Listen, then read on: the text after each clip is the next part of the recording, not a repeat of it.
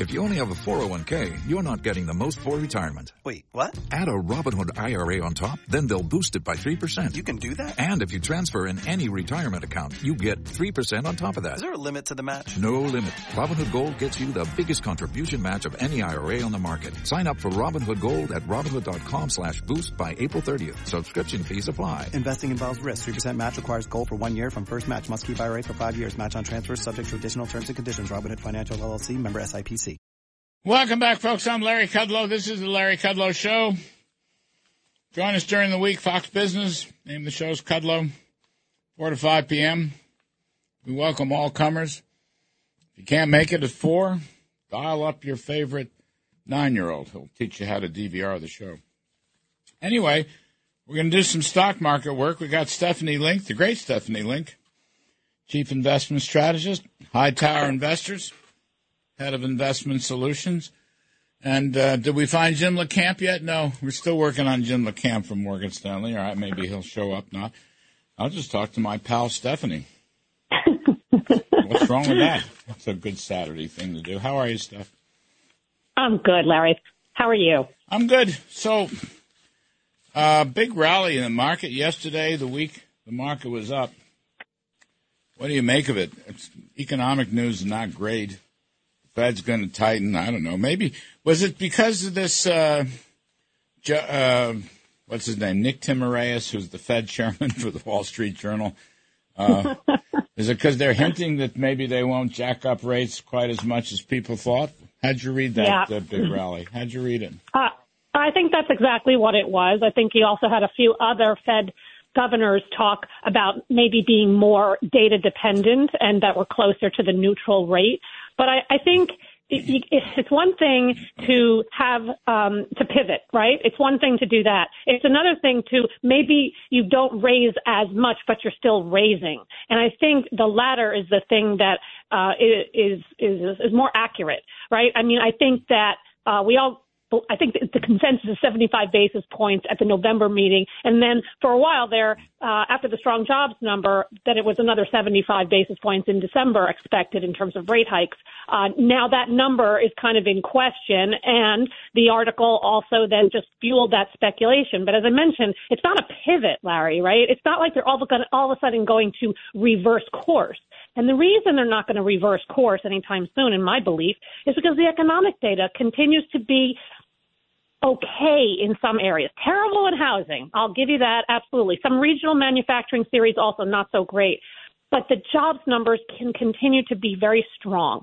And inflation is still very high. And so the Fed has to remain hawkish. And I think even if they do stop, let's just say in the next couple of months, but it's still going to remain high. Fed funds are going to remain high for longer than people believe because inflation is going to be so stubborn. Yeah, I think the inflation stubborn part is very important. You just don't see the kind of decline that they want. I've been looking at the Cleveland Fed. You know, they have this median CPI where they chop off the highs and they chop off the lows, but inflation. So the basic inflation rate is still hovering around 7%, slightly above 7%. It's probably a better measure than the CPI. But, I mean, they got a problem. They can't, here's the thing. The tough talk, which I thought was good, beginning it with Jay Powell at Jackson Hole a couple months ago, I don't want to see them relent from that. It's too early for them to relent. The stock market will be what it's going to be.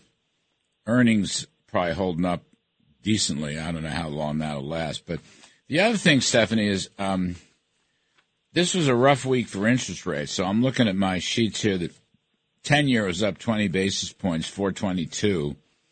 That's a big number. And I don't know. You think rates are going to keep rising in the market? Well, I think they're definitely going to remain higher than what most people are used to seeing, for sure. And the problem, Larry, is we haven't even begun to feel the effects of higher interest rates. Other than housing, absolutely, right? That's I'll give you that. That's absolutely in a recession. But usually, and you know this better than I, that usually it takes about 6 to 9 months for any kind of policy changes to take effect. And so that's why 2023 is going to be a much higher probability of a recession versus where we are right now. Because I don't think the economy right now is in a recession. We get the GDP numbers, the first read of GDP this week, and I think the consensus is about 1.5%. So it's slow growth for sure, but I don't think it's recession. And I think it goes back to jobs. Jobs are so strong, that's kind of keeping us afloat. But eventually things are going to get into the system. And yeah, to your point on earnings, absolutely, that's going to impact earnings. So right now, earnings are actually okay. 75% of the companies that have reported have been beating, right? And I know the expectations have been very, very low. We've all been lowering numbers throughout the quarter. So they're beating a low bar. But they are beating, and not a lot of numbers are coming down for 2023 other than to say currency. Right? It's not demand. It's currency so far that's impacting 2023. I think when we get into 2023, it's going to be more of a demand situation. So it's now all of this being said, markets are down 25% year to date. We're kind of expecting bad news. The market's a forward-looking indicator, and so I think we're already kind of discounting a lot of bad. Not to say that a lot more can't happen, but I just think trying to be measured in this kind of environment at these valuation levels, I think makes sense. Yeah, this is a tough one. There's a rumor that Jim LaCamp, Senior VP of Morgan Stanley, is on the line. Rumors sometimes are true. Well, it's nice of you to join us. It's a pleasure to hear your voice. If you didn't show up, I'm perfectly happy to talk to Stephanie Link for him. Believe me. Well, I don't know what happened with the primary number, but there is a backup number, and we're on that now. I'm just saying she's a brilliant woman, and she's a very nice person, and all the rest of it. So, Thank you. I want to say one thing, talking about the economy. The Conference Board's leading economic index, which is an important measure, people don't pay enough attention to it. Anyway, that thing's fallen. It's falling in 7 of the last 9 months. The 6-month growth rate of the leading index is now, down. It's gone into negative territory. So Stephanie was talking about recession next year. That's yet another indicator. The stock market is also an indicator. And Jim LaCamp, it's interesting to me, during the course of the week, all these big shot CEOs, Morgan Stanley and J.P. Morgan and Bank of America and Jeff Bezos and all these guys are all talking about recession next year. I guess the Wall Street Journal economics survey, they're talking about a recession next year. So what do you think? Are they right? Well, look, when you see a car going 90 miles an hour and the stop sign is 10 feet away, you pretty much know what's going to happen. He's not going to make that stop. And what we're seeing now with capital expenditure plans, with leading economic indicators, as you mentioned, with the consumer savings rate, which is at multi-year lows, with doggedly high energy prices, with foreclosures starting to ramp, with repossession starting to ramp, certainly doesn't look like we're going to make that stop sign and prevent a recession from happening. It looks like we are going to have a recession next year. How deep it is it's a good question, Larry, because there's some other things happening now. The strong dollar has caused some problems around the world. We had to send $11 billion to Switzerland, and we sent money to England as well. And you wonder if, beyond all the normal economic data, which I just mentioned that you'd want to watch, you wonder if the Fed's about to really break something, and that's going to wreak havoc, which would cause a recession on its own anyway. And there's a lot of concern about that, with the Fed still at 3/4 in November. Who knows what happens in December? Probably half to 3/4. But if nothing breaks before then certainly they're raising the risk of something breaking shortly thereafter. And so I certainly think it's a high-risk environment. We're rallying now, mostly because of positioning. We got too negative. The short interest was way too high. The negative sentiment was way too high. Bounced off a logical support level. We could rally to 4,000 or so in the market. But in terms of recession, I certainly think we're headed that way, and I don't see a way around it at the moment. I don't think, apart from the federal funds rate, putting that aside, I don't think market rates have nearly peaked. I mean, I've said this for, I don't know, months and months, but I don't see how, Stephanie, you can have a 7% inflation rate and even a 4% 10-year. For the same reason, by the way, if you have a 7% inflation rate and the federal funds rate is going to go to 4% when they do their 75, they're still in negative real rates. Mm-hmm. And that does not suggest they're going to conquer inflation, which does not suggest that rates have peaked. I mean, I'm speaking here, market rates, govies, corporates. So if a recession brings down earnings and interest rates keep rising, you got a double there, right? I mean, profits are the mother's milk of stocks, so that's not good. But the multiples are going to have to come back down some more, too, aren't they? Yeah, well, absolutely. And by the way, this week we get another favorite inflation metric, the employment cost index, right, for the third quarter. And that number is expected to come in at 6.3%. So to your point, inflation remains very high. Whatever metric you want to use. You want to use core PCE, you want to use ECI, core ECI, you want to use CPI. The bottom line is we all know it. We all see it. Inflation is high. And by the way, in the last couple of weeks, oil prices have come back up.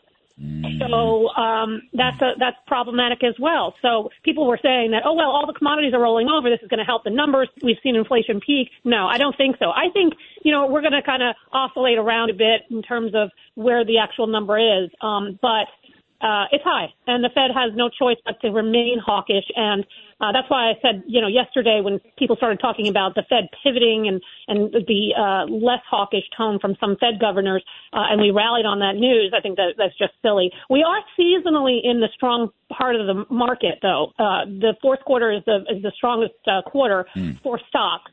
So, and after midterms, historically, that's been also a very positive time for the market. So we could rally because, as Jim mentioned, we did get oversold and everybody was on the other side. But I think, we're going to remain in a choppy environment because of what you just said. Interest rates are going to stay high or higher for longer. And that's not a great combo for risk assets at this point, unfortunately. Yeah. No, that's a common sense view. I like it. I agree with it.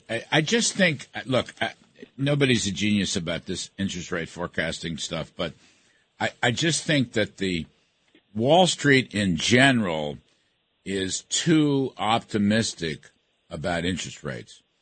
I think that you're going to see, and I don't know when, I don't know what the timing is, not smart enough to know, but I don't think we're near the peak in rates. That's all. Well, Larry, to your point, the 3 months still hasn't eclipsed the 10-year. Right. And right. That's when the Fed really starts looking at whether they're going to shift gears or not. And I got to tell you, something else that's scary out there, Stephanie mentioned it. Energy prices are high, but the commodity, if you look at the commodity index itself, it's kind of strong considering where the dollar is. And that suggests to me that these price pressures, not just energy, which I still think is a major pressure, we could see more pressure coming from commodities as well. That's a good point. I agree with that. That's a very good point. You know what? The commodity thing, I look at the CRB futures index. I look at it every day. The sugar high has been taken out. Right. But if you go back pre-COVID, you're still way above where you were. And you gapped up recently. The chart is no longer in a downtrend. At best, it's basing. But to do that when the dollar is so strong is kind of unusual. Yeah, no, it's all right. We got a lot of ifs out there. Let's take a quick break. We're talking to Stephanie Link of Hightower Advisors. We're talking to Jim LaCamp of Morgan Stanley. I'm Larry Kudlow. We'll come back and maybe figure out some kind of strategy to get through this difficult period. Folks, we'll be right back. Please stick around. All right, welcome back, everybody. I'm Larry Kudlow. We're talking stocks with Stephanie Link, Chief Investment Strategist, Hightower Investors, Head of Investment Solutions, and Jim LaCamp, Senior VP for Investments at Morgan Stanley. Let me just, I want to get to some strategy stuff in a minute, but these election races seem to be breaking now for the Republicans. The House is certainly going to go GOP, and it looks like the Senate's going to go GOP by 1 or 2 seats, maybe more, actually. I don't know this is not a leading question, but I'll start with Jim LaCamp. Does this, the cavalry's coming, does this have any impact on the stock market? People say, well, okay, they can at least stop more bad stuff. They can at least stop more regulations and higher taxes and higher spending. Does that have any impact at all on stocks? I think it does. The gridlock has always been a better spot for the market than having one party have all the power, for one thing. Secondly, energy is really a high component of the CPI. It's a big component. It's the 800-pound gorilla in the CPI. And if we have Republicans on both sides, then it's going to be a lot more difficult for the administration to stand in the way of the fossil fuel industry and the capital expenditures that are missing because of policy that we have there. So I think in the long run, it definitely improves our drilling capacity and our drilling industry. In the short run, I think there's a mindset there that gridlock will be better for all the reasons that you mentioned. We're still going to have the Fed to deal with, and the Fed is really our key player here. But from a Wall Street perspective, I think it takes one negative off the table and sets the stage for when things do improve, that a better tone from investors. Stephanie Link, how does one survive this difficult period? What kind of recommendations are you thinking about? Yeah, I mean, it's been a really hard year. I mean, even if you're beating your benchmark, you're still down, and you're kind of winning by losing, right? But it's just a tough year. I think people over the last 3 years got used to the market going higher. I mean, we have a compound annual growth rate of the S&P 500 over the last 3 years of 28%. We all know the long-term average of total return for the S&P is something like 7%. And so we're having a mean reversion year. It doesn't feel good. It's not the end of the world. So what you try to do in these kinds of environments, not getting too over your skis on being really overweight sectors at this point. It's a real stock pickers kind of market at the moment. And so I just look for, just high quality blue chip companies, number one or number two in their industries, that have great management teams, good balance sheets, free cash flow is super important. Kind of where that checks all the boxes is sort of energy, to be honest with you, right? They're minting money at this point in terms of margins. I mean, my goodness. I mean, Schlumberger, as an example, their margins were the best they've been since 2015. And so you got free cash flow, you got margins, you got high quality companies, you got dividends, you've got dividend growth, you have buybacks and that sort of thing. So those are the kinds of companies I'm looking at. So I'm a little bit overweight on energy. I like financials. I thought those earnings were actually pretty good. They have a lot of a strong capital and also returning it to shareholders as well. And I think the industrials also are just too cheap here at this point in time. I'm underweight technology, Larry. We've talked about it. I've been underweight all year long. I'm not inclined to own long duration assets when interest rates are going higher, and that's the definition of long duration. I'm looking at the S&P sectors. Infotech is down 29% year to date. Good call, Steph. No, good call. Really great call. And the winner is energy. It's still up 58% year to date. I'm just looking at these numbers. Jim LaCamp, do you want to play a dividend strategy? Does that protect a little bit? It depends on what you have to do. I mean, look, in a bear market, it's like a Stephen King novel. Everybody gets killed in the end, and so you have to be very, very careful. I do like energy, and we have some exposure there. We're short emerging markets, short Europe, and we've been off and on short the U.S., but right now we're back long just because of what where positioning was. But at the end of the day, yeah, we've seen some improvement in some healthcare stocks. I noticed there were some breakouts at Cardinal Health, Humana, and some of those. Some of the biotechs are looking a little better, but I'm still not playing them because I still think the waters are too murky and too dangerous, and I think you wait. That being said, we do have some energy on the books, a couple of big defensive blue chip names for those that have to be invested. The dividend plays, as you mentioned, have held in much better than the rest of the market, and I think it's a place that you can go sit if you want to do that. I just think you can't get too aggressive here because of the nature of bear markets. You are getting paid, and we just have a few seconds left. I mean, the 2-year note is 4.5%. That ain't bad. It's below inflation. But a lot of money flowing that way, and into munis as well. All right, kids, you're both terrific. Stephanie Link, thank you ever so much. Jim LaCamp, thank you ever so much. Folks, we're going to take a quick break. We're going to talk some money and politics on the other side. We've got Liz Peek and we've got John Fund. I'm Larry Kudlow. Stick around. More to do.